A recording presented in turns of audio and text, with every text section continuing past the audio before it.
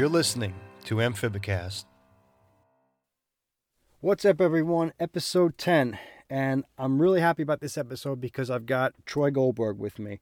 And he's agreed to do the show. And it's funny because off camera we were talking and I mentioned to someone else, I mentioned to another guest that I was kind of intimidated about having Troy on the show. And we were kind of talking, before everything started recording. And he had to reassure me that, he wasn't going to, beat me up or anything. I was like, no, it's not that. It's just because you've got a really successful YouTube channel and whatnot. I was a little intimidated because you're really big, I guess like a big player in the hobby. So all that aside, Troy, thank you so much for being a guest on this show. What's going on? Absolutely. Thanks for having me, man. Not too much. Just living the dream, Cool. So let's just get into it. I mean, tell us your story. How did you get into dart frogs? What was the beginning? What really got you into it from the start? Yeah, so just growing up in Northeast Ohio, I was always, just in the woods and in the creeks, catching crayfish and frogs, fishing. I just loved being in nature, just surrounded pretty much. If I was catching gray tree frogs or leopard frogs or bullfrogs, whatever, I just always loved frogs. And I'd say maybe when I was like 10 or 12 years old, started using the computer, and I had that like Encarta encyclopedia or whatever, and there was dart frogs. That was the first time I saw them, and I was just like, those are like unbelievably wicked, and never thought I'd really ever own them. But then I'd see them at like zoos and stuff, and I just thought they were so cool. But I didn't realize that you could own them until I was like 16 years old. So it was in the year 2000. My dad, he just like brought me home this like 10-gallon tank already set up with like not a proper setup, but it had a Cuban tree frog in it, and then it had like a I don't even know how you pronounce it, but some sort of tiger leg marsupial frog, which is actually kind of a cool frog. But that was the first time I started keeping frogs, I guess, for an enclosure or as a pet. And after I had those frogs, I was like, these are cool, whatever. But I really liked red-eyed tree frogs. And then I saw you could own them, and then I had a couple of those, and then got some dart frogs, and it just kind of started there. And my first setups were really bunk, but you got to start somewhere, and it was still a learning curve, which I'm still learning today when I'm setting up tanks or dealing with any new type of frog. But yeah, that's I guess where it started, and I just kept them as pets. I mean, do you have any interest in other species now besides dart frogs? Like, was it, some people get into, like, I started off with tree frogs, and then I got into more, like, terrestrial species. I got into, into pixies, and then different species of Pac-Man. And then for me, it finally culminated in dart frogs. I mean, do you have any other, like, non-dart frogs that you keep? So I do not at the moment, but it's in the plans, and I'm going to be building it on the channel. But I'm doing a large vivarium that's going to house a group of red eyes, and I think I may cohab with Oophaga pumilio blue jeans. Just talking to Mike Novi, who's kind of like a tree frog guru, and he's been down to Costa Rica. I was talking to him about it, and I was like, how are the blue jeans and the red eyes, are they different elevation or different altitudes? Are they different like humidities? How close are they in proximity to each other? And he said, literally, bro, they're on the same tree. You can find the Pumilio literally at the buttress of the tree, hopping around from 1 to 3 feet, 1 to 4 feet, and then from 2 to 10 feet, you can see red eyes everywhere. He's like, they're literally on the same tree. And I was like, I'm not into the cohab, but I may try it. So just because while I do love red-eyed tree frogs, they were kind of the first frog, like besides dart frogs, that I just thought they kind of just don't make sense to me. Like when I look at them, I'm like, why are you colored that way? Like, just why? They're just as an artist, it's just, I don't know if you could be more of an epitome of living art when you look at a red-eyed tree frog. when they're awake, that is. Yeah, So yeah. that's I've kept them before, and they are extremely boring. Agreed. But Sorry. no, they're extremely boring, and that's why I haven't had them and kept them in 10 years. But I want to set up a tank that's got pretty much their ecosystem all in one. It's going to be like a 6 foot by 2 foot a 5 foot by 2 foot by 4 foot. So it's a bigger tank. I want to have a lot of aeroids, and I'm going to have a large water area for the tadpoles to grow up. It's going to be a wet chamber and a dry chamber all in one. So you'll be able to see them at night, which is cool, and see them, during because they are actually fun to watch when they're breeding in the rain chamber. It's fun to watch them. But then when they're sleeping, that's when the blue jeans will be out and be hunting and doing their thing. So that's kind of the idea behind it. I don't know if it'll be successful or not. It's going to be a lot of trial and error in this build, but it should also be like something that a lot of people. Well, I don't know if I've ever seen anything like what my plans are. So it could be something new and cutting edge. So yeah, to answer your question, I guess. Sorry to get off subject, but yeah, I do really like tree frogs. I really love the Cruzio hyla as well, Craspidopus and Calcarifer and the Sylvii, but that's kind of an expensive frog to be experimenting with. Agreed. So, again. So I'm Yeah. going to try it out with some red eyes, and if everything goes well, and they're breeding there for a couple years and everything's going to plan, maybe then I'll graduate to some Craspies or something like that. But because the Craspidopus is also one of just possibly the coolest frogs out there. I think as far as just looking at them, they're just unbelievable looking. So those would be the goal. I guess they were the initial goal, and then I was like, you know what, I can't be spending that much money on this, and it's doing something that's kind of unheard of, and not, most people don't have the dry chamber, wet chamber, tadpole rearing all in one tank. It's so to be experimenting with all this, it's It's a pretty big undertaking. Exactly. So yeah, I'm gonna start it out with some red eyes and go from there.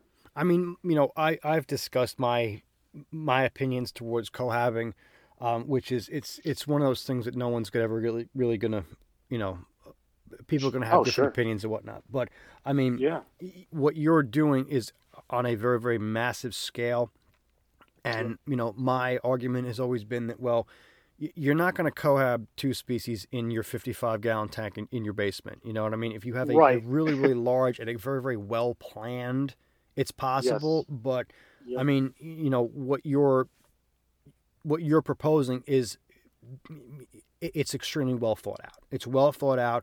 It's large. You have a margin for error there that is much bigger than keeping two dissimilar species in a 10-gallon or a 20-gallon tank just because you can. Right.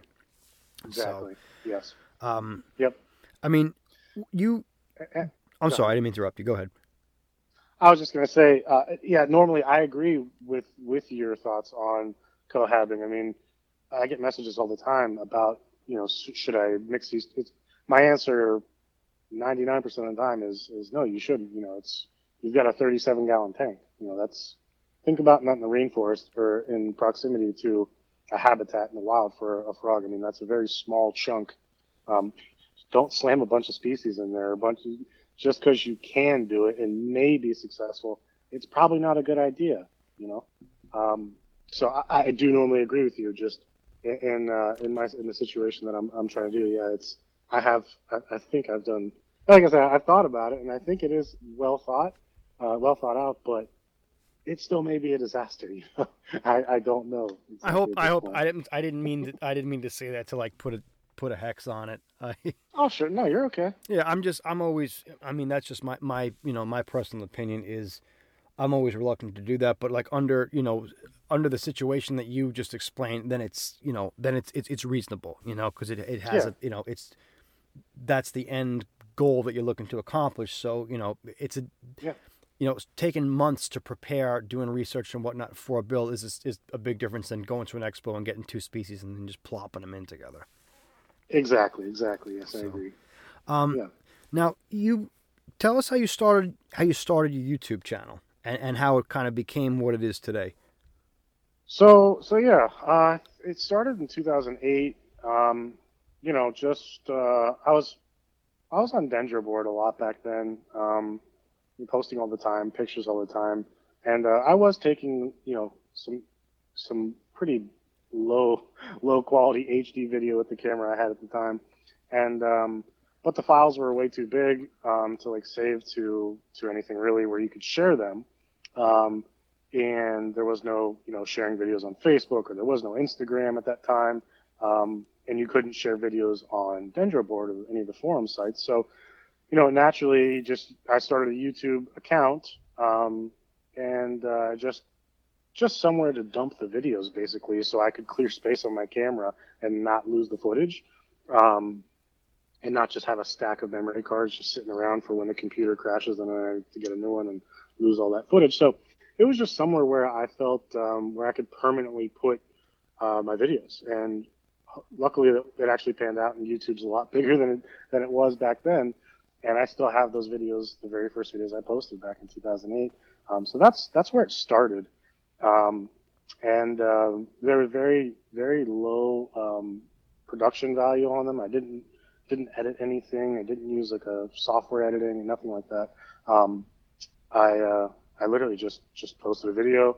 If it didn't come out good, I would shoot the whole video again until it was like not really that many mistakes, and then I'd just post it on there. And I didn't read comments, I didn't look at views, I didn't look at subscribers, I didn't look at any of that. It was really just post a video, share it, people can look at it, and that's how I pretty much did YouTube till 2018, when I started. I guess I got a little more serious about the video quality and the quote unquote content. Yeah, the C word, the ever important content. Yes, it's an inside joke. Don't worry about it. Don't worry about it. Yeah, but yeah, that's just and now you know, I feel like I've got a little presence on YouTube. You know, I guess sort of a big presence on YouTube for Dart Frogs. Because I mean that's exclusive to what my channel is, Dart Frogs. I mean, a lot of the people that have much bigger followings, you know, they've got fish, they've got dart frogs, they've got lizards, they've got all kinds of different things where you hit a different much of niche markets. Where with me, it's legit just dart frogs. So I think I'm sort of big on that regard on there. But in terms of YouTube, and in terms of if people think I'm doing YouTube as like a job, they're sadly mistaken. I think that one of the things that, I mean, especially like younger people, YouTube wasn't always the media giant that it is now. I mean, when I remember like the very first YouTube videos were like, it was the guy singing the Numa Numa song. Remember the guy in front of his keyboard? I mean, Numa that was Numa dance. Yeah, that was YouTube, and people would look at like, what are you doing, you know? Yeah, and then as time went by, it transformed from just being this, you know, video sharing program that people use to just do, you know, like what you said. And now it's, you know, people have very, very successful YouTube channels that, you know, it's like having your own network. It wasn't always like that. Yeah, exactly. Yeah. And my buddy Mike, he's Alpha Reptiles on YouTube, a good friend of mine. He kind of got me, I guess, back into YouTube. Just trying to, you know, he was like, you used to post all the time, you should start posting again. There's not a whole lot of good dart frog info out there, and I know you know, because he would come to me asking for info for videos he was going to do, because he has a couple dart frogs. So he would ask like some techniques and stuff, and I'd show him. He's like, well, dude, why don't you get back on there and start making videos, like posting your stuff? Like, that's pretty valuable information that a lot of the hobby could benefit from. Even if, like, you know, you don't care about YouTube, you still just, I know you care about the hobby, and it's a good way for you to just share some knowledge, and your techniques are kind of a lot different than what most of the people do, and the end result is pretty good. So I was like, well, I guess I could do that. so I just started posting a little more, and yeah, it's cool. I'm having fun, and it's definitely another thing that I'm passionate about art, and I'm passionate about frogs, and I'm starting to get a little bit of the video bug, where, you know, I'm following photographers and learning new techniques as far as editing and cool shots and cool angles. It's like, it's just I do. I'm a hobbyist at heart. Like there's many things that I collect, and I get really into them. Once it's like it just starts unfolding, and I go on a tangent and get super into whatever I'm learning about. Now, and yeah, that's good. No, I mean, you do a lot of builds on your YouTube channel, and we were talking a little bit before we started about, your background is in art. I mean, can you tell us about how you kind of translated some of those skills into your builds? Sure. Yeah. So I was always, I guess, young when I was like it just runs in my family. We're a bunch of artists, and I was always like just, I guess, decent at drawing and painting or whatever. And then when I went to college, I got like this scholarship at Youngstown State, and I took my first painting course there, and I took a picture of a red-eyed tree frog, and I painted it, and it came out really cool. It was really good, or at least my professor thought it was really good. And then so when it came around to the second project, he was like, okay, so we're doing this. He gave us like a list of things to put in the project. And he asked me what I was doing. I was like, well, I'm planning on doing whatever I said. And he's like, no, Isaac, I think you should keep doing the frog thing. He's like, that was really successful, and it's so different. No one else. He's like, I've been a professor down here for 25 years. No one's ever come in and paint, a picture of a frog, and it came out and looks like a photograph. He's like, you got something going there. So it just turned into basically my 5 years at school. I just painted dart frogs and red-eyed tree frogs, and it's as far as when I was painting. So yeah, it turned in. I haven't drawn anything else for a long time, and I haven't painted since 2013. I think it's the last time I did a painting. But I've been channeling, I guess, the art into the builds, three-dimensionally for the habitats. I mean, there definitely is a rhyme and a reason for the way that my builds come out a certain way. It's not by accident. I do have some sort of spatial recognition for your composition with whatever, and sometimes people are like, well, what are your plans for it? It's like, I have no idea. I got to get the wood. Once I get my wood, then I can start playing with how I want the actual background to come out. And I have to have it in front of me because that's basically sketching for me, where someone may sketch out a drawing of a tank the way they want it to look. I sketch with the wood three-dimensionally, just placing it in places, and it doesn't really translate in the build videos that I've done, because I don't want to show that whole process. It may be an hour and a half of me just taping wood and placing wood in all these different angles and directions, where on a video, someone would be bored to tears and just be, okay, man, show me the end result. So I kind of skip those portions in the video. I'll show like a little tidbit here and there, but that's basically the sketching for me on a tank. And I do, when I am building, I definitely always try to not do the same thing every time. I like to try something new, or a different, just some different technique, or a different way of texturizing the background, or throwing, like this last build I'm doing for the channel. I threw some tree fern fiber into the Drylok just to give it some weird texture. I've never done that before. I don't, just because I've had one tank that say it came out successful, I don't want to do every single tank that same exact way. You know what I mean? Oh yeah. I mean, I've noticed that it's a really good example, like what you said about the wood, because that's really like the one variable. I mean, you're never going to get two pieces of wood that are exactly alike, and then depending on which species you go with, like if you go with like a Mopani, or what's the other one after? Yeah, I try not to use Mopani because it's always it's molded really, for me. I've always had good luck with it. It's really heavy. My problem has always been it just releases like so many tannins.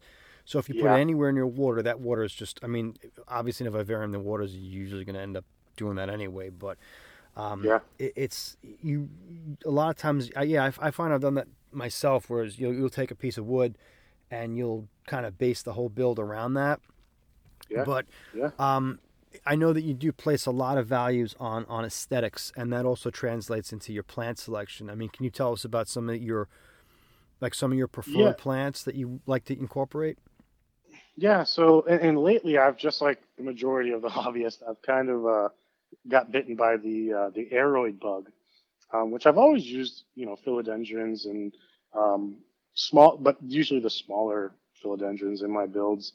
Um, and I've gone through phases, like I'd say 5 or 6 years ago, I was really into very small plants, but just a lot of them. Like I love Peperomia marginella and some of the Markgravias, the smaller ones. But it's funny that I like a lot of the smaller Markgravias, but my favorite one is Centennici, which is one of the biggest ones.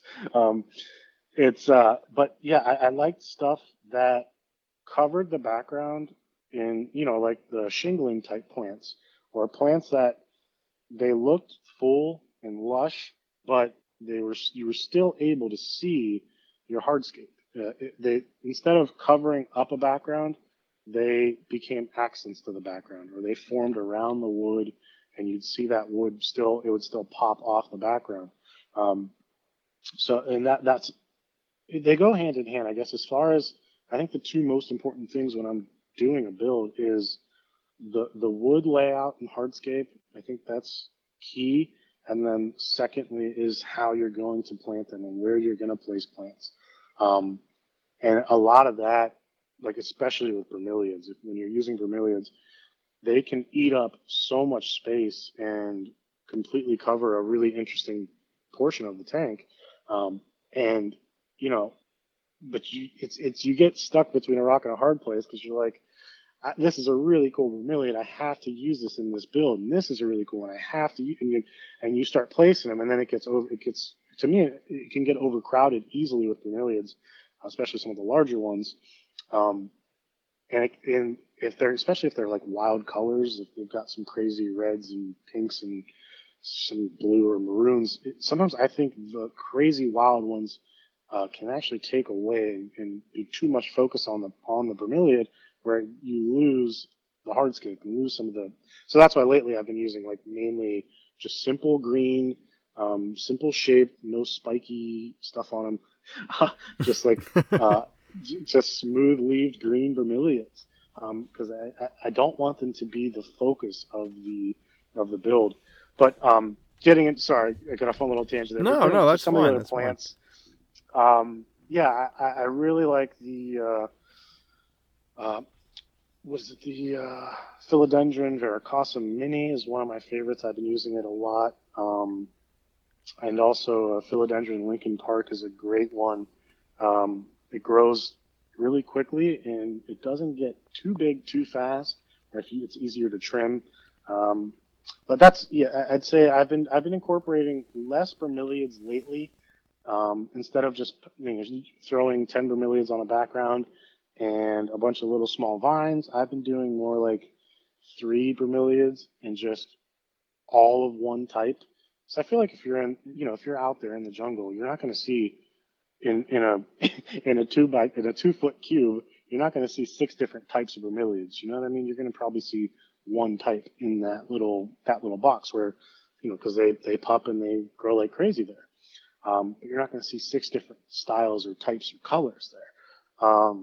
So that's why I've been kind of sticking to like one type of bromeliad, and then I'll put different size, some larger, some smaller vines, some moss, and some leaf litter. When you really do think about my builds, they're very simple, but I just try and execute them to the best of my ability. Um, and I try not to get impatient with the build and just like start throwing stuff together. If it starts getting like, if you don't want to work on it and you don't want to plant it, or you're annoyed you have to do something to it, you're like, oh, I got to go do this to the tank. Don't work on it. Wait till you're ready to work on it.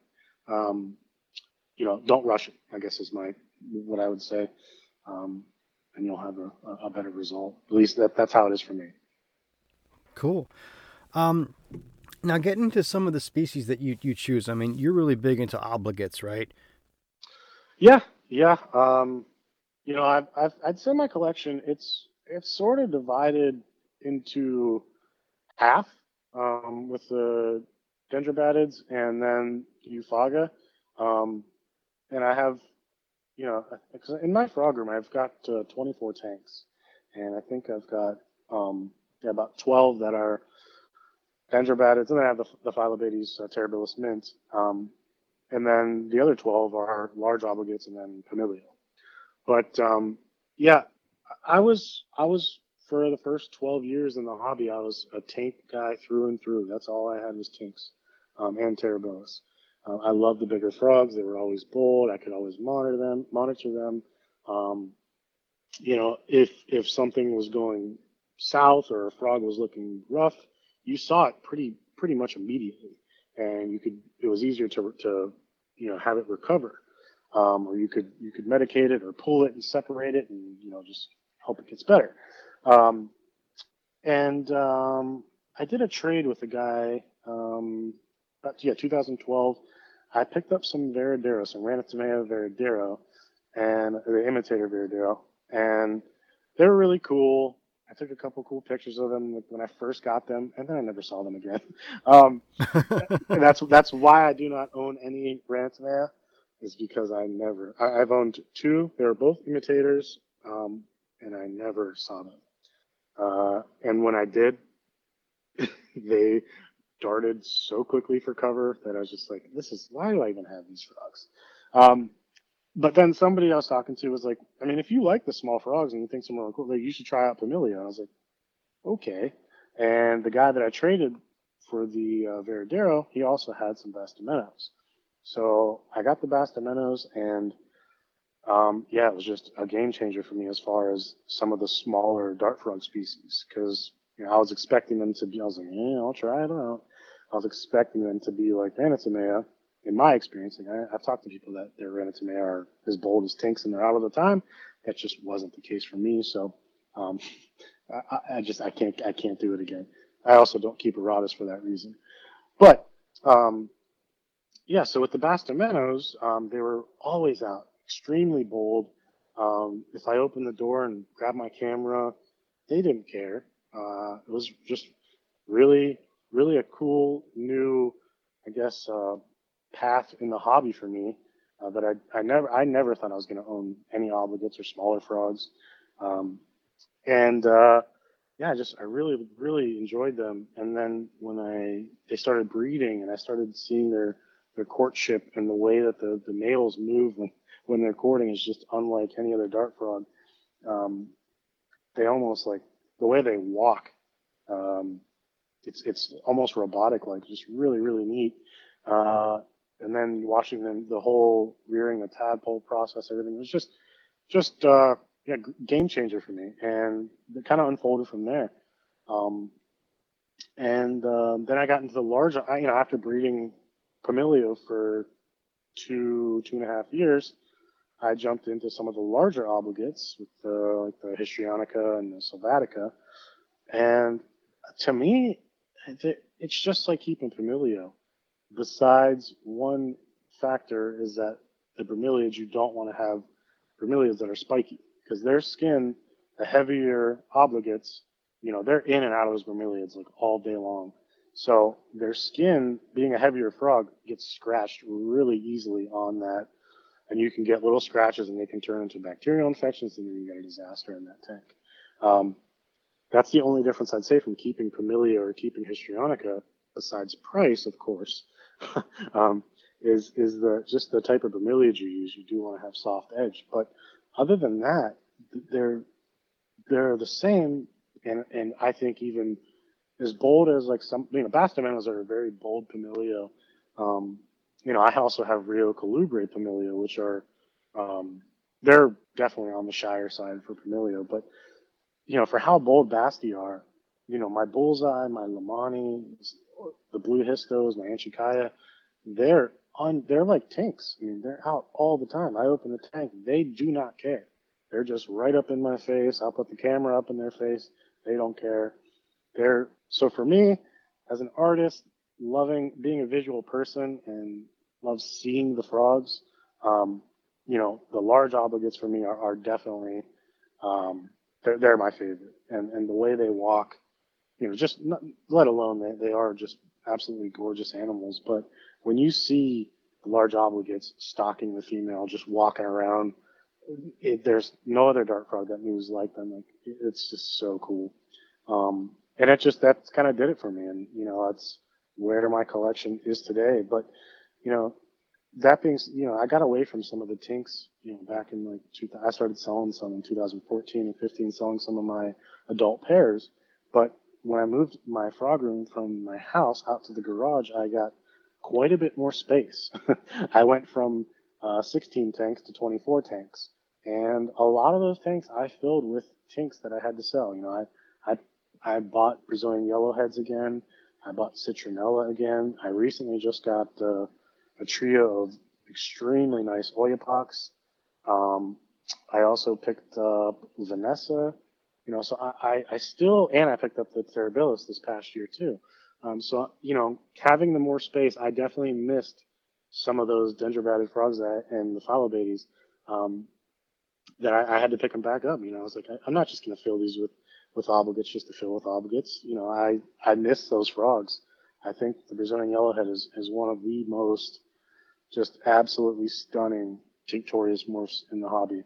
And, I can't believe I actually sold them back in the day. So they were like, the second I came out here, I was like, I'm getting Brazilian yellowheads. Like I miss them.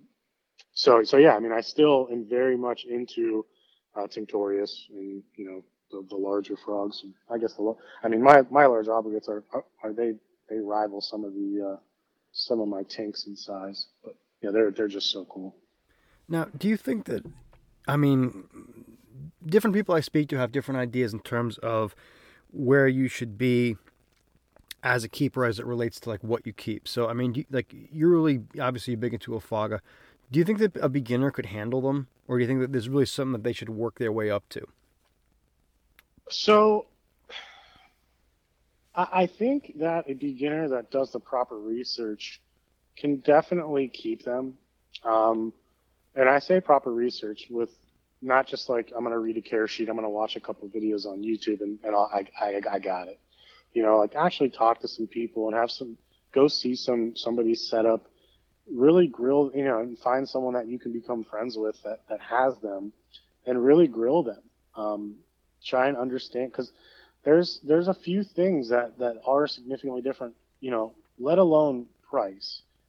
That's the one thing, and I would also say for a beginner, like you want to be sure that you're going to be in this hobby for at least, I'd say a few years when you start spending some of the money that these frogs fetch. I definitely would say large obligates do not buy for a beginner just because how much they cost. It's a lot of money to be spending, and you don't even know if you're gonna enjoy the hobby. So I would say if you wanted to, some Familia or something, but things like it's not so much the adults keeping alive and thriving. They're just like Ranitomea, and I know lots of beginners that have Ranitomea.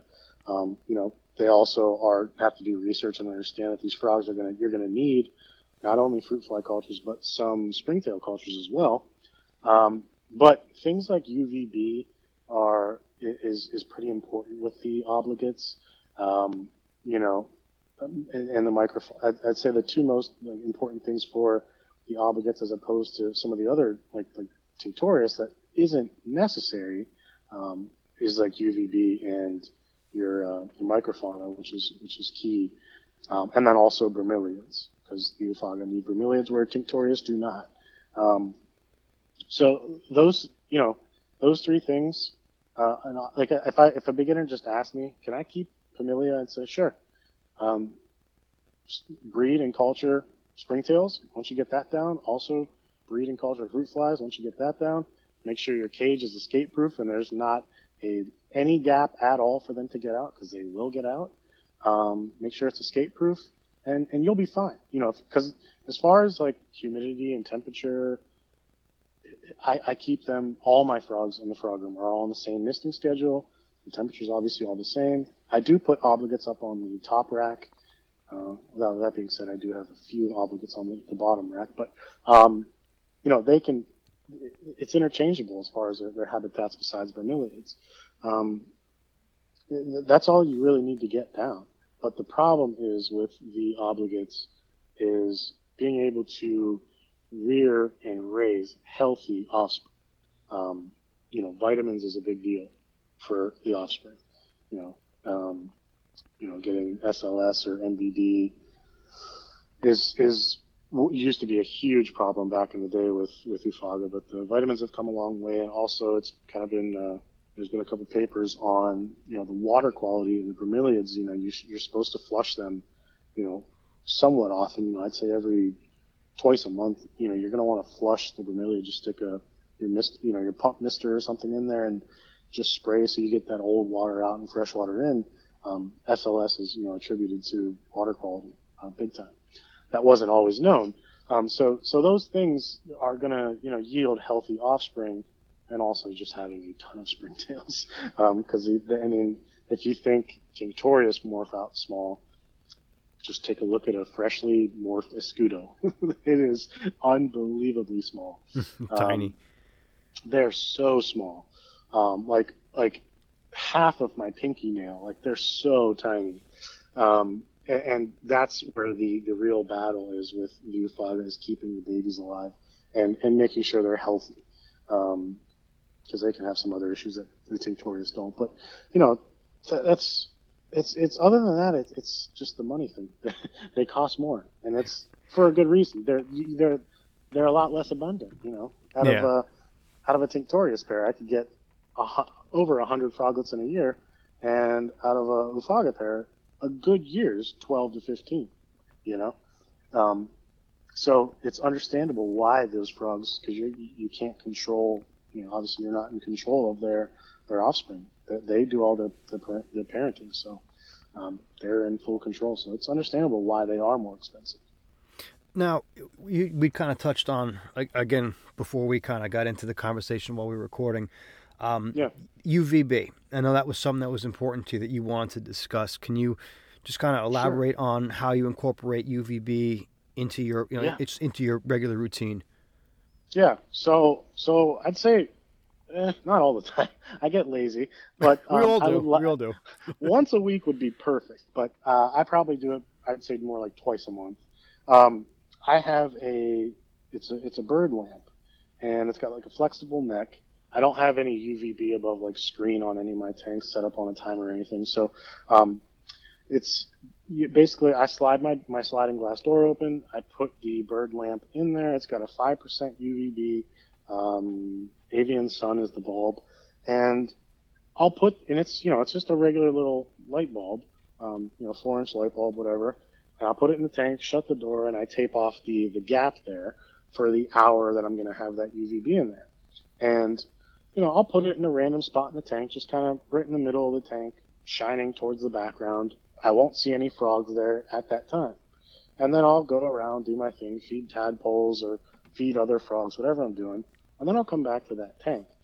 And the two frogs, they actively are seeking this UVB. They will go directly to that light and just sit there. And it's almost like they're in a trance state. I will open the door, move my hand towards them. They don't move. They're just sitting there, soaking it up. And, I don't think that UVB is a necessity, but it doesn't hurt if you're doing it an hour a week. You could definitely give the frog sunburn if you're using too powerful of a bulb and you're doing it too often. So that's why I say, an hour a week, even 25 minutes a week, it's going to do, for me, what I've noticed with them, one is color. The color on the froglets, they come out much more bright. And it seems to somehow after I do like a UVB bath, it always seems like I get eggs the next day from, even if it's like a newer pair that I have that's not currently breeding. I'll give them UVB, check the film cans in a couple days, and there's eggs. It's crazy how it happens, and that's what made me start. Someone suggested to me to do that. I was like, because I was asking them, like, how long did it take for yours to get going? My redheads I've had them for about 8 months. They should be of age, and I've heard calling a few times about no eggs, and they're like, throw a UVB bulb in there. just for an hour one day, and then you should have eggs within the week. And I did. So ever since then, I don't know the whole science behind it. I do know some of the red frogs and people who give their frogs, like I know a guy who actually takes his frogs out into the sun for about an hour a week. And his frogs, every time I get a frog that's red from him, they're just cherry red. And then I don't do that, and they lose some of their color. So I know that the UVB definitely helps red frogs retain that color. Carotenoids will only do so much, but you can feed your frogs as much carotenoids as possible, and they still will lose some of that red color. But if you're doing carotenoids and UVB, you get a much better chance of those red frogs keeping that color. But I only give the UVB bass to my large obligates. I don't even do it with my small ones, just because I don't seem to have any issues with them at all. But yeah, it's definitely something I think is important.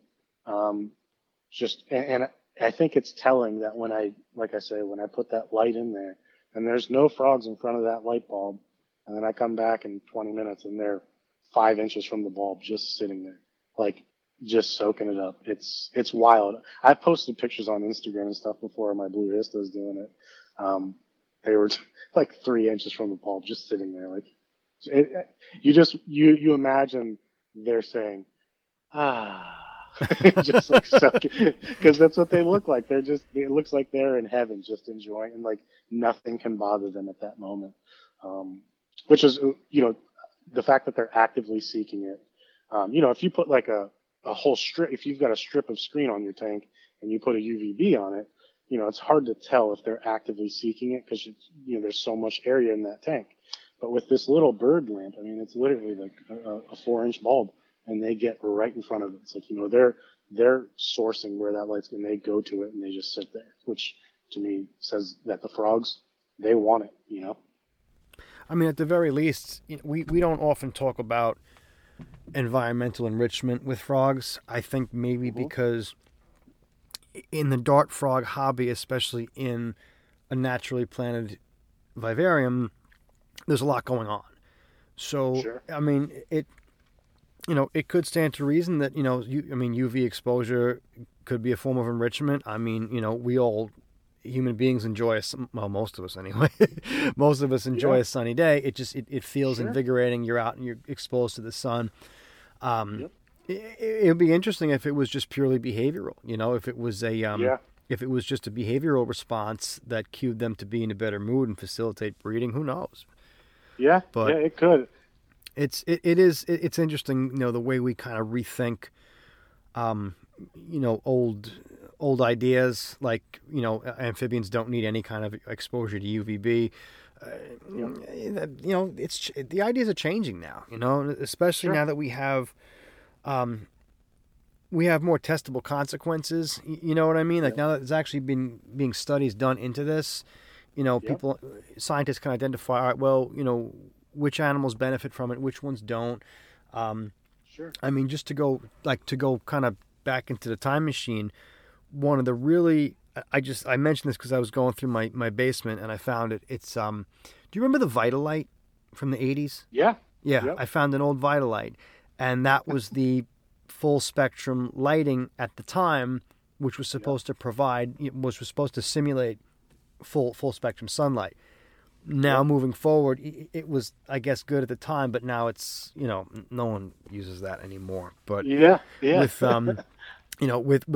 with the science that we have now, I think people get like a much better quality product. Plus, you're also getting something that's not necessarily as dangerous as it could have been before. So, I mean, UV exposure, even like there's so much that goes into it. You're not just pointing the lamp into the enclosure. It depends on, how far away is it from the substrate. If you're putting it over glass, it's not going to penetrate through the glass. But it's interesting. I mean, I for one would love to learn more about it. So, I mean, if you've got any UVB experts out there, just email me and we'll talk about it. And that's why I put the bird lamp inside the tank, just because I know if you go over a screen, you're filtering that light. You don't know how far they have to be away to get those nanometers of UVB exposure. When I'm putting the light directly in there, there's nothing filtering it. It's just raw UVB light coming right on them. So that's why, I only do about an hour a week if I'm not being lazy. So probably like 2 hours, I'd say a month. Um, but yeah, that's why I do it that way. So I don't have to worry about filtering over glass or screen. Just it's ugly and it's not a neat and clean way of doing it, but I do think it's effective.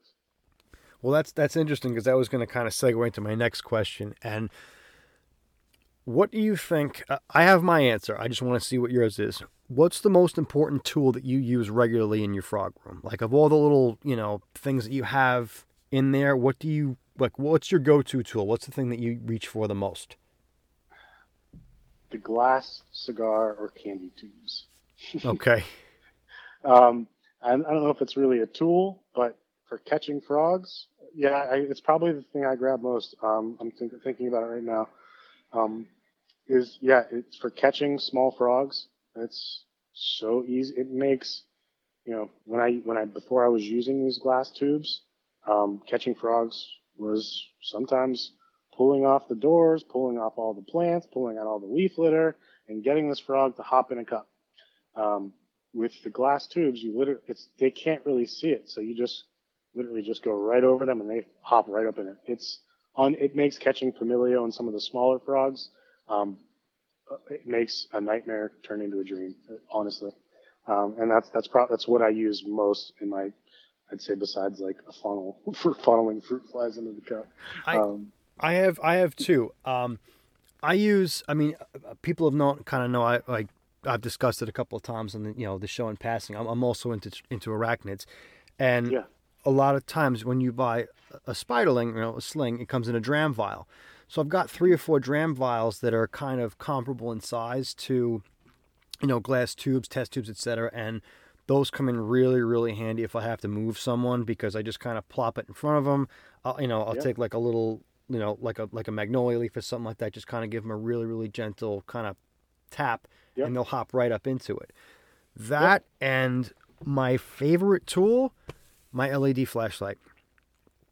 Oh yeah, I use that as well. Yeah, because I was thinking about it. I'm like, what do I use in my room every single day? It's the flashlight. I've got like a little 4-inch like LED flashlight, a couple of AA batteries. I mean, it goes to batteries like crazy, but for looking for eggs or you've got you gotta like look into a chargeable one. Yeah. Yep, that's what I upgraded to this because I'm the same way all the time. I use that. Sorry for interrupting, but no. You gotta move up to a chargeable. And by the way, it's incredibly bright. Yeah. But yeah, I was sick of buying batteries, so yeah, it plugs into like your little mini USB. It's amazing. Yeah, it's that's always, if you're out there, invest in a good flashlight. And I actually got to use both yesterday. I have my sex trio of Epipetabates anthonii are really, really conditioned to getting fed. They sit right on the same magnolia leaf every day, and as soon as I go near that glass, they're like remember the old episodes of the Muppet Show when the Muppets would just kind of like Kermit would just go like flying through the air.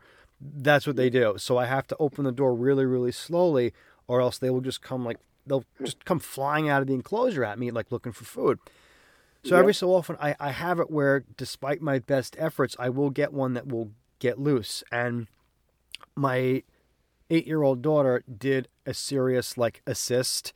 I had it go underneath. I keep them on a baker's rack, and it had gone underneath the bottom of the baker's rack. So I'm like, oh boy, get me the flashlight, get me the dram vial, and I ended up reaching for a snake hook, which this sounds chaotic, but I was very, very, very gently just kind of coaxing it out from underneath there, got it into the dram vial, got it back into the, it's really frustrating because despite all my efforts, I'm like, it's not going to happen. But you open that tank up every day. And that's where they go. Yeah. They always go right back under the rack. I mean, I've destroyed my frog rooms over the years from frogs doing that. Mm-hmm. And I keep a lot of stuff on that bottom shelf. They jump out, and then you go to grab them, and they go pew, and they go right under the bottom rack always. And that's actually why I have this like that black in my frog. I mean, you can see it in my frog room, that black shield that goes like the light shield. But I also use it on from the bottom rack all the way to the floor. It's pretty much lined. There's no gaps where frogs can get under. It's supposed to be designed that way, but a couple weeks ago I had my Find Spot Luke male. I went to grab a picture and he hopped right out, and then he found the smallest gap and he went under the rack. I destroyed the frog room looking for him for about 2.5 hours. Could not find it. I chalked it up to being a loss, and then came back the next day. I poured some water on the floor to hopefully, maybe he would find the water. Came back the next day, didn't find him. And then the next day around midnight, I played it was the Leucomelis, so I played a Leucomelis call on YouTube, and lo and behold, luckily it was the summertime, because in the wintertime my garage is dry as the Sahara. So I played that call, and lo and behold, he was under my desk, which is on the complete opposite side of his tank, and he came hopping out, strutting along, like looking like who's calling right now. He was like ready to fight whoever was calling. I was like, "You son of a!" I grabbed it real quick, and somehow it had no discoloration. It was a little dusty and had a couple of dog hairs on it. Yeah. But I gave it a quick bath, and it's back in the tank. So haven't bred since then. I think it was a little traumatic situation for it. I can't imagine associating calls with, with that. I mean, that would deter me if I heard calls now. But I'm just thinking of. Do you remember the old Warner Brothers cartoons with this guy found? I mean, I'm dating myself big time, but the guy found a frog on a construction site in his shoebox. And he opened the shoebox, and the frog came out and started singing. And as soon as he would show it to somebody else, the frog would just sit there and do nothing. So the guy went like, he remember that? He tried going to like radio stations, Hollywood age. Everybody looked at him like he was nuts. And the frog would come out and go, "Hello, my baby, hello, my." Yep. And that's sort of what I picture your frog doing. So. Yep. And my Lukes, particularly, whenever they wouldn't call for a couple weeks. I would play one call on YouTube, and they would just he would go nuts. He'd just start calling like crazy, strutting around the tank, like who else is in my home calling? Like he was ticked off. So I was trying to do it the night before. I was playing calls, hoping that he would call back or come out, and he just didn't. But then the next day, over 24 hours later, he came out. So I was excited. I thought for sure it was a goner because, but luckily the garage that night, because it was a really humid day here. The humidity was like 70 in the garage, so it was fine. But in the wintertime, it's like 10% humidity out here. It's so dry. So if a frog gets out, it's got about 10 minutes. Yeah, I've had in the past 4 years, I think I've had maybe 2 escapes. And I found a couple Crispies. Yeah, and it's so sad. You find them, and they look they look like little beef jerkies, which is it's frustrating because I mean obviously it is my fault somehow. But you get mad at them. You get mad at them. Yeah. It's like, well, why would you jump out? Yeah, I know. It's extremely frustrating. I mean, fortunately I have. This isn't actually a frog story, but it's in a similar vein. My frog room's in my basement, and it occupies about half of it. And part of it is it's basically a finished basement, and I had bought a spiderling about 2 years ago, and this was a particularly expensive spiderling. And as I went to rehouse it from the dram vial into its enclosure, it bolted and went underneath the cabinets. Oh no! So now I'm thinking, okay.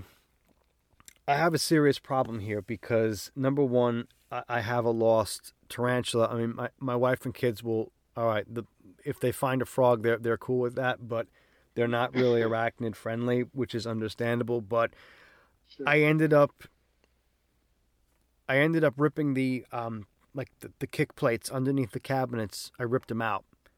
Yep. And I'm in there with my flashlight, and lo and behold, there it was, this little 3/4 inch sling. Was still there. It had only, because I kept telling myself, all right, just be cool. You know what they do. It's not going to go disappearing. It's going to go to the first little dark spot it can find and it stay there. And I got it. I got it safely back in. It was a nerve-wracking experience. I have learned a lot from that. But I had to explain to my wife what happened to the cabinets. kick plate. And I said, well, we had a really bad. I get water in my basement from time to time. I said, so we had a really bad storm, and wood just rotted out. So that was good. That was good. Good job. And then I think maybe like a year ago, I confessed to her. She goes, really? I said, oh yeah, But it's frustrating.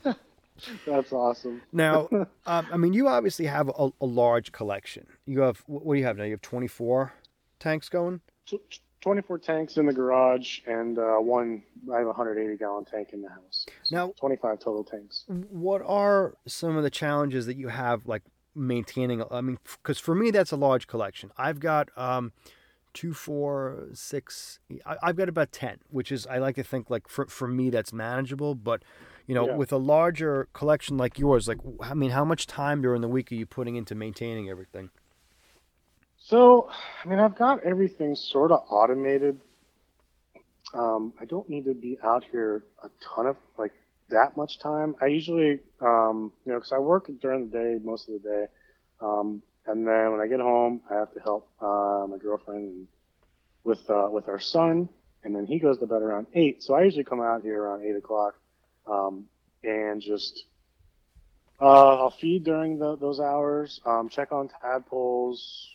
Now some days if I've got to do maintenance and clean up tanks, I could be out here for 3-4 hours sometimes. But as far as goes, feeding frogs and checking tanks for eggs, that can only take a total of 20 minutes to a half hour. But if it's in a perfect world, I do like to sit out here while I feed and just watch everybody, make sure everyone's hunting and everybody looks good. No one's, you don't see any wounds or sores or anything, and they're moving correctly. I like to be able to do that, but I probably get to do that, I'd say 2 days out of the week, where I can actually sit out here and watch everybody eat. But yeah, I guess, the challenge would be that, when I can't do that all the time. So sometimes you catch a frog that's a little skinny, or it's got something going on a little too late. That's happened for sure. But it's just that's part of the hobby. Sometimes especially with some of these Shire frogs, if you don't get to see them hunt, you basically got to go by when you see them. Just make sure their weight's healthy, and if you don't see a frog because there's some frogs I don't see for 4 or 5 days, and then I see it, I'm like, oh, looks good, very healthy, chubby, and then there's sometimes you see me ooh, that doesn't look good. I gotta deworm or do something, somehow medicate this frog. But sometimes you catch it too late. That's I guess the problem with having a larger collection is, especially also with froglets too.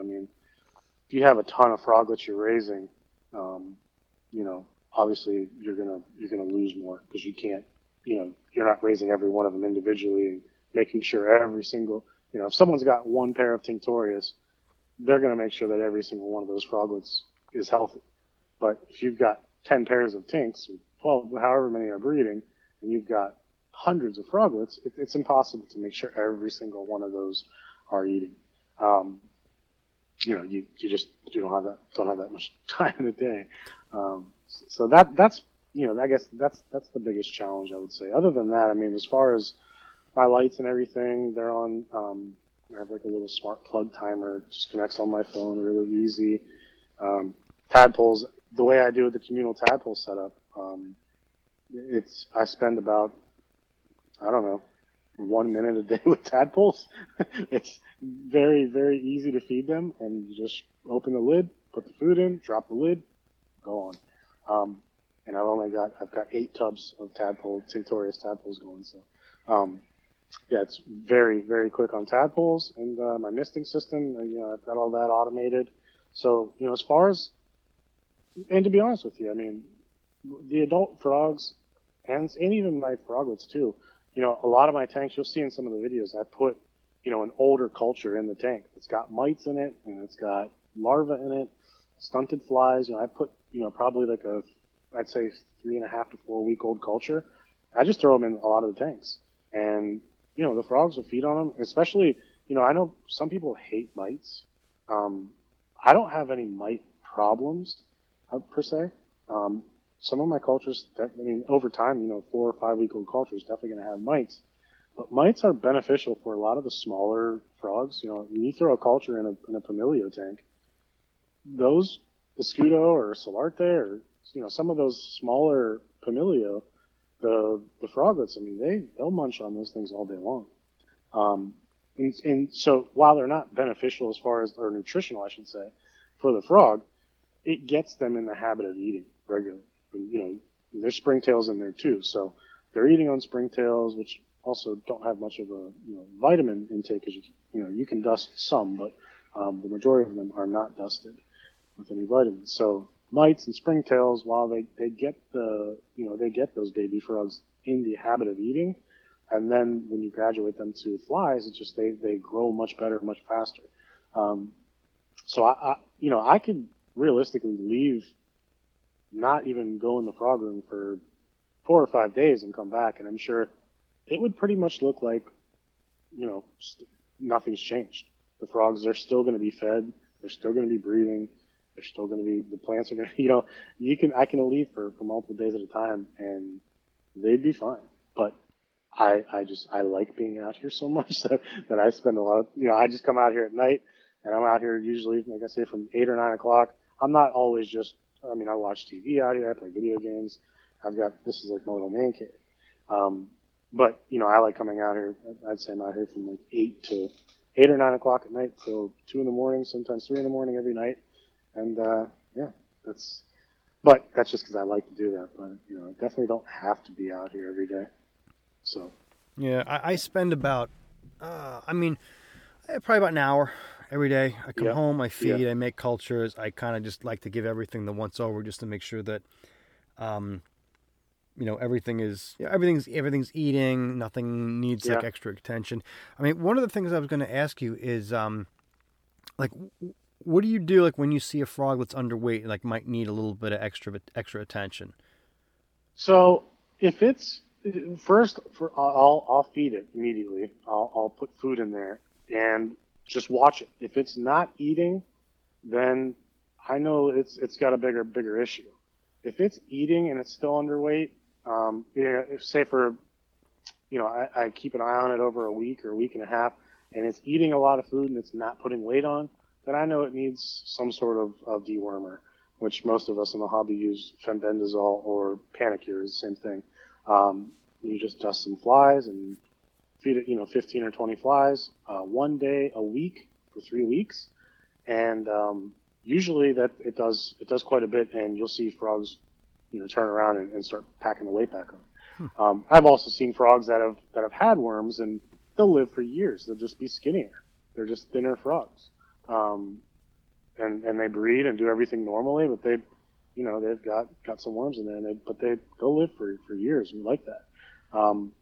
But now, if I've got a frog that's not eating and it's very thin, then you've got issues. Usually that's something like bacterial infections, and you can try and treat with Baytril and stuff like that. But a lot of times those are the tough ones. When they just won't eat, it's you feel helpless. It's just like I'm trying springtails, I'm trying larva, Heidii, melanogaster, wingless, dusted, undusted, anything, and they just won't eat. And you separate them out of the tank, and you're treating them just hoping that one of these days it'll start eating again and pack the weight on back. But a lot of the times that's just not the case. And, it's just part of the hobby again. These things happen and there's not much you can do about it sometimes. But, I feel like as long as you're trying and you're doing all the right things, then that's all you can do, Yeah, sometimes it's, I've lost a few frogs here and there over time. And, yeah, me personally, I always blame myself. Had I done something differently, had I interceded a few days early, but it is kind of invariable that you are going to have frogs that just for whatever reason do fail to thrive, and that's not to say that they're disposable or anything like that. It's just it is just kind of a fact of life when it comes to keeping. I mean, they're very sensitive. Yeah, I mean, dart frogs are on the whole, hardier now that we have captive bred populations. We're not relying so much on individuals that are stressed from importation, etc. But I mean, they're still fragile. Yeah. I kind of liken them to. I mean, it's even like tropical fish. They're fragile. They're not as forgiving of husbandry errors and of. I mean, they're also on the whole pretty tiny. So, it really doesn't take much. One of the things I talked to. I was talking to Travis of TCS a couple episodes back, and we were just kind of talking about stressors, in the terrarium, and how there's a lot of there's a lot of things you're not going to see. Like if you have two individuals that just don't happen to be compatible, one of them might just be very, very weak, and it might not be able to handle being intimidated behaviorally by another frog, and then you're not going to, you're going to see it, it's going to come out, okay, I see both frogs out, but that one might not necessarily be eating as much as it needs. And then it gets, it's like, unless you're like looking at them 24 hours a day, it's so hard to see every little dynamic that's unfolding. Absolutely. Yeah, that's so true. And I mean, I know stories of some of the large obligates, and you'd think because their size and everything and how bold they are that they're, really, some of them can be resilient, but there's stories. I've talked to some guys that just moving them to a different tank stresses them out so bad that they die. Like within, it's a perfectly healthy looking frog, healthy weight, and they get so stressed out, they seize up and they die. Yeah. The stress just gets to, and it's just, so, and it just drives you nuts because some of these frogs, you're like, so expensive and you're spending all this money and that they can just die like that. And I have a story, like I shipped a yellow Lamani out. I took pictures of it the day I was shipping it in the container. Its front arms were completely straight. No metabolic bone disease, no rubber wrists, nothing. It looked perfect, healthy weight. Shipped it within a matter of like 14 hours. The frog just didn't work. It didn't move correctly at all. The back legs were just not working right. And I was watching, this frog was eating dusted fruit flies, dusted Heidi-eye. It was a 6-month-old yellow Lamani, and watching it eat these dusted Heidi-eye, and yellow Lamani, by the way, are my absolute favorite frogs, so they hold a special place for me. And so I'm always reluctant to ship them because I just want to keep them all. And the frog, it broke my heart because I knew that in my tank that I had 14 hours ago, it was perfectly healthy, growing perfectly, and it broke its front arm in the cup. The guy showed me, like, in the cup when he opened the lid. He took a picture, and its front arm was completely broken. It got so stressed out in shipping, and I'm not blaming FedEx or anything. Some frogs just do not take to shipping well at all, especially with large obligates. Again, they can get so stressed out. And I replaced the frog with another Lamani. But yeah, it just, I was just so upset about that. That's the first time that a frog that I shipped, or a large or an obligate that I shipped just didn't do well or came in and basically it died in I think 12 days. He was trying to treat it with all sorts of different ringer solution and calcium gluconate and all these things, but he said every time he went in the tank, it started seizing up. It got so stressed out when he would open the tank and go in there, it would seize up. And I've seen Pamilio seize up on me. Some people attribute it to a calcium deficiency, but some of the Pamilio that I've seen seize up on me, they were eating lots of dusted flies that had calcium on them. I washed it. So, the day before I'm washing them eat dusted flies, and the calcium was, a week old. It's not like it was like out of date or anything like that. So it just, some of these frogs, it's just every frog is different, just like every human being is different. Some take well to shipping, some don't, and stress on certain frogs is just, it's life or death for them, to be honest. It's just, you just never know. Yeah, I've had that experience too. I had, it was actually one of the things that really kind of deterred me from Familio. I had, a couple of years back, I had acquired a pair of blue jeans, and they were imports, and they looked good. I mean, I had a couple to choose from. I was like, okay, well, these two look good. I housed them in a pretty decent sized tank. It was actually a like a vertical hex aquarium that I had just I'd converted over to keep them in, and they did okay for a couple of weeks, and then they kind of started to lose weight. So I'm like, all right, let me move them to something a little bit smaller and try giving them a lot of springtails and whatnot. And they didn't come around. They just sort of, despite all my efforts, they just kind of failed to thrive. So for me, it was just really discouraging, because it's like, well, I had these animals come in and they were in great condition.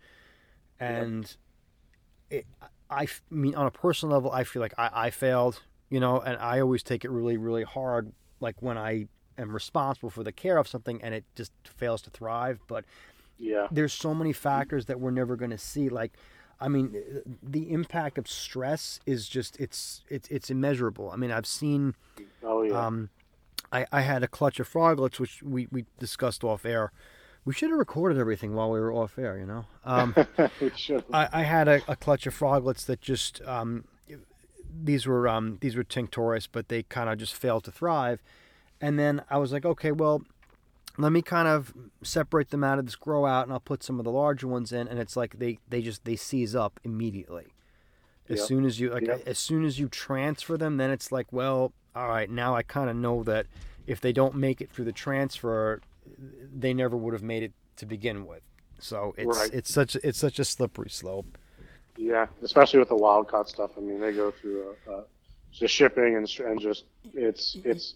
I tend not to work with wild caught stuff. I mean, I've got a couple indirect things from some friends that were strictly imports from 2012. Like, I just lost my Solarte male.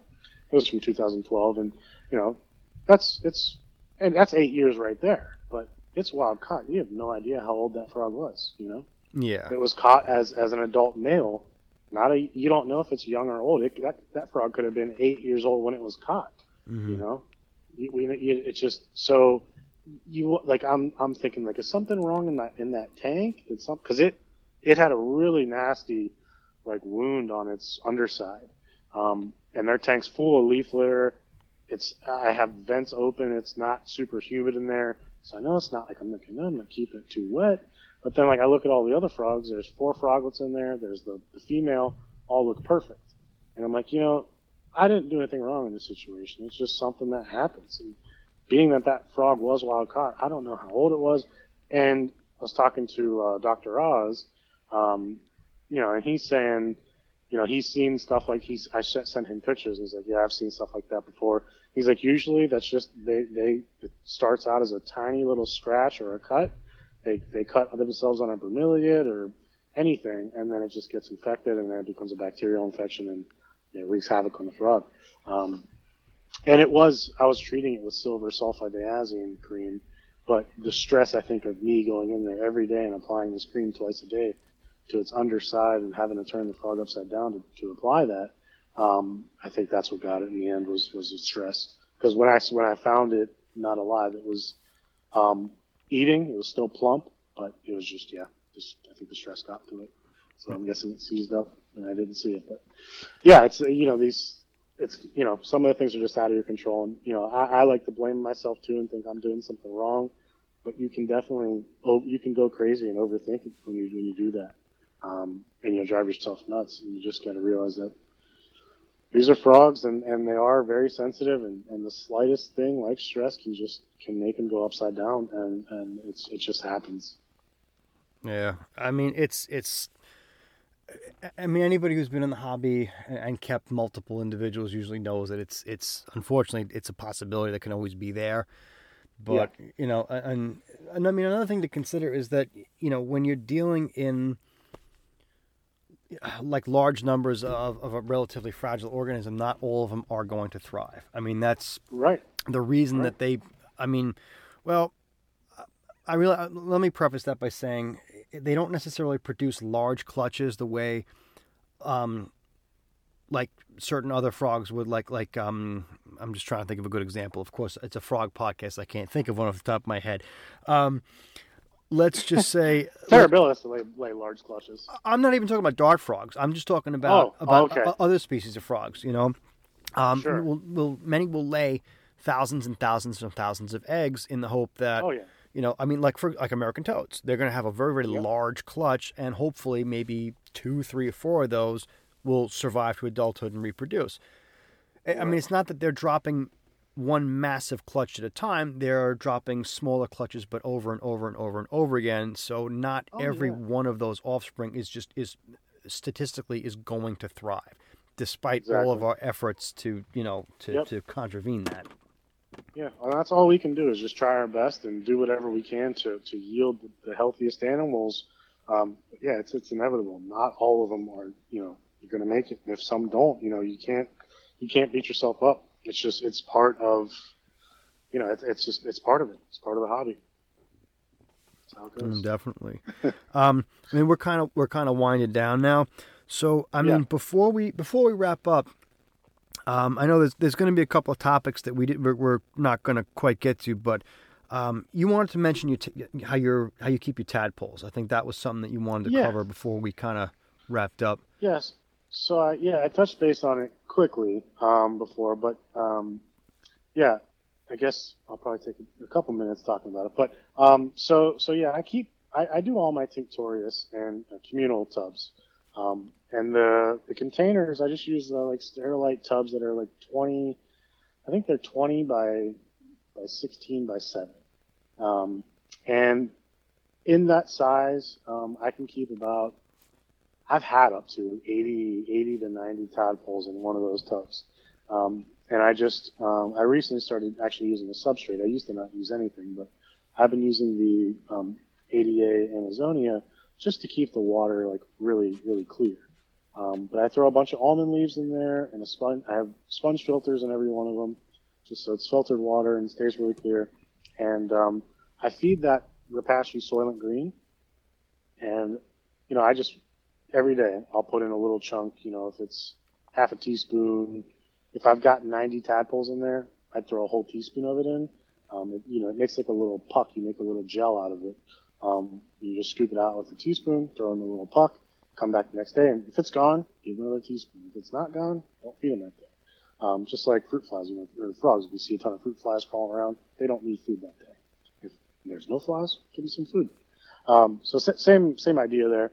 But what I've noticed, because I used to do everything individually, and what I've noticed, I guess before I even say that, one of the biggest advantages to the tadpole tubs, the way I'm doing it is, I throw tadpoles that are 1 day fresh out of their egg, or still in the petri dish. I'll throw them in with tadpoles that are 60 days, and I've noticed that that the tadpoles, for me, my water temperature is around 73 to 74.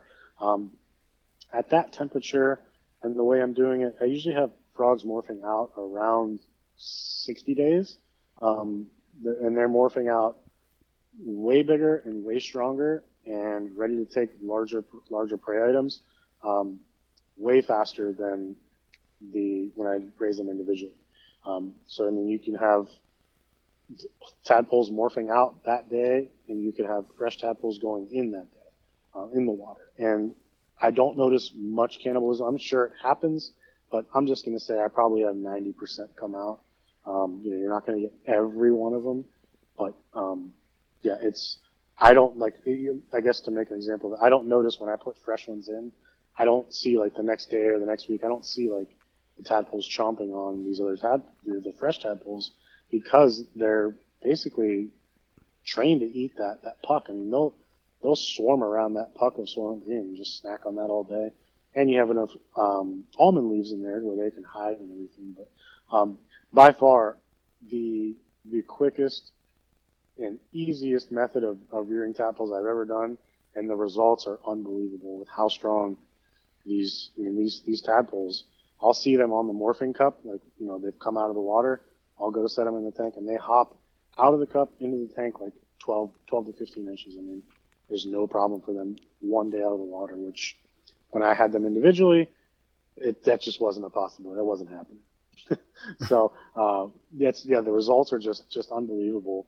You know, for me, it's a no-brainer, you know, but I'm also not raising every tadpole and every egg, and I don't, you know, I'm not trying to get as many as possible. You know, I just do a fair number that I want to raise, and, you know, because I'm not really a business. So. Gotcha. Cool. Yep.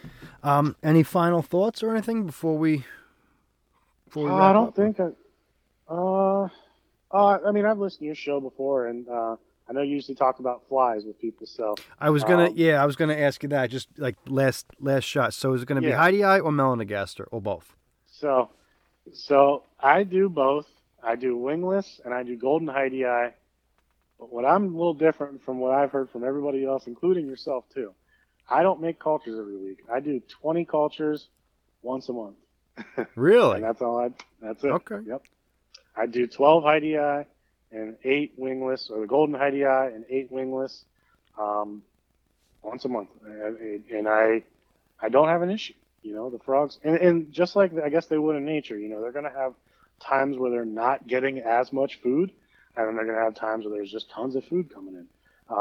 And so it goes. That's sort of how mine goes. I mean, when I get the booms, I mean, they're getting tons of food for, you know, 2.5 weeks, and then there's a couple weeks where they get just substantial amounts of food, but nothing crazy. But yeah, that's the way I have it. My collection is completely fed off 20 cultures at this stage. I've thought about increasing because of the terribilis. I've got 10 mints that could eat me out of the house. So I've thought about adding a couple, maybe 2 or 3 cultures of Heidi Eye. But yeah, that's what I'm doing for now, and it's working out. Cool. Definitely efficient. So, yep. All right. Troy, I want to thank you again. It was a real pleasure having you on the show. And, absolutely. Thanks for having me. No, we didn't get to quite cover everything, but I think maybe in another episode, if you're willing and able, we could tackle a couple more. Yeah. Right. I'll chat for as long as you want. Cool.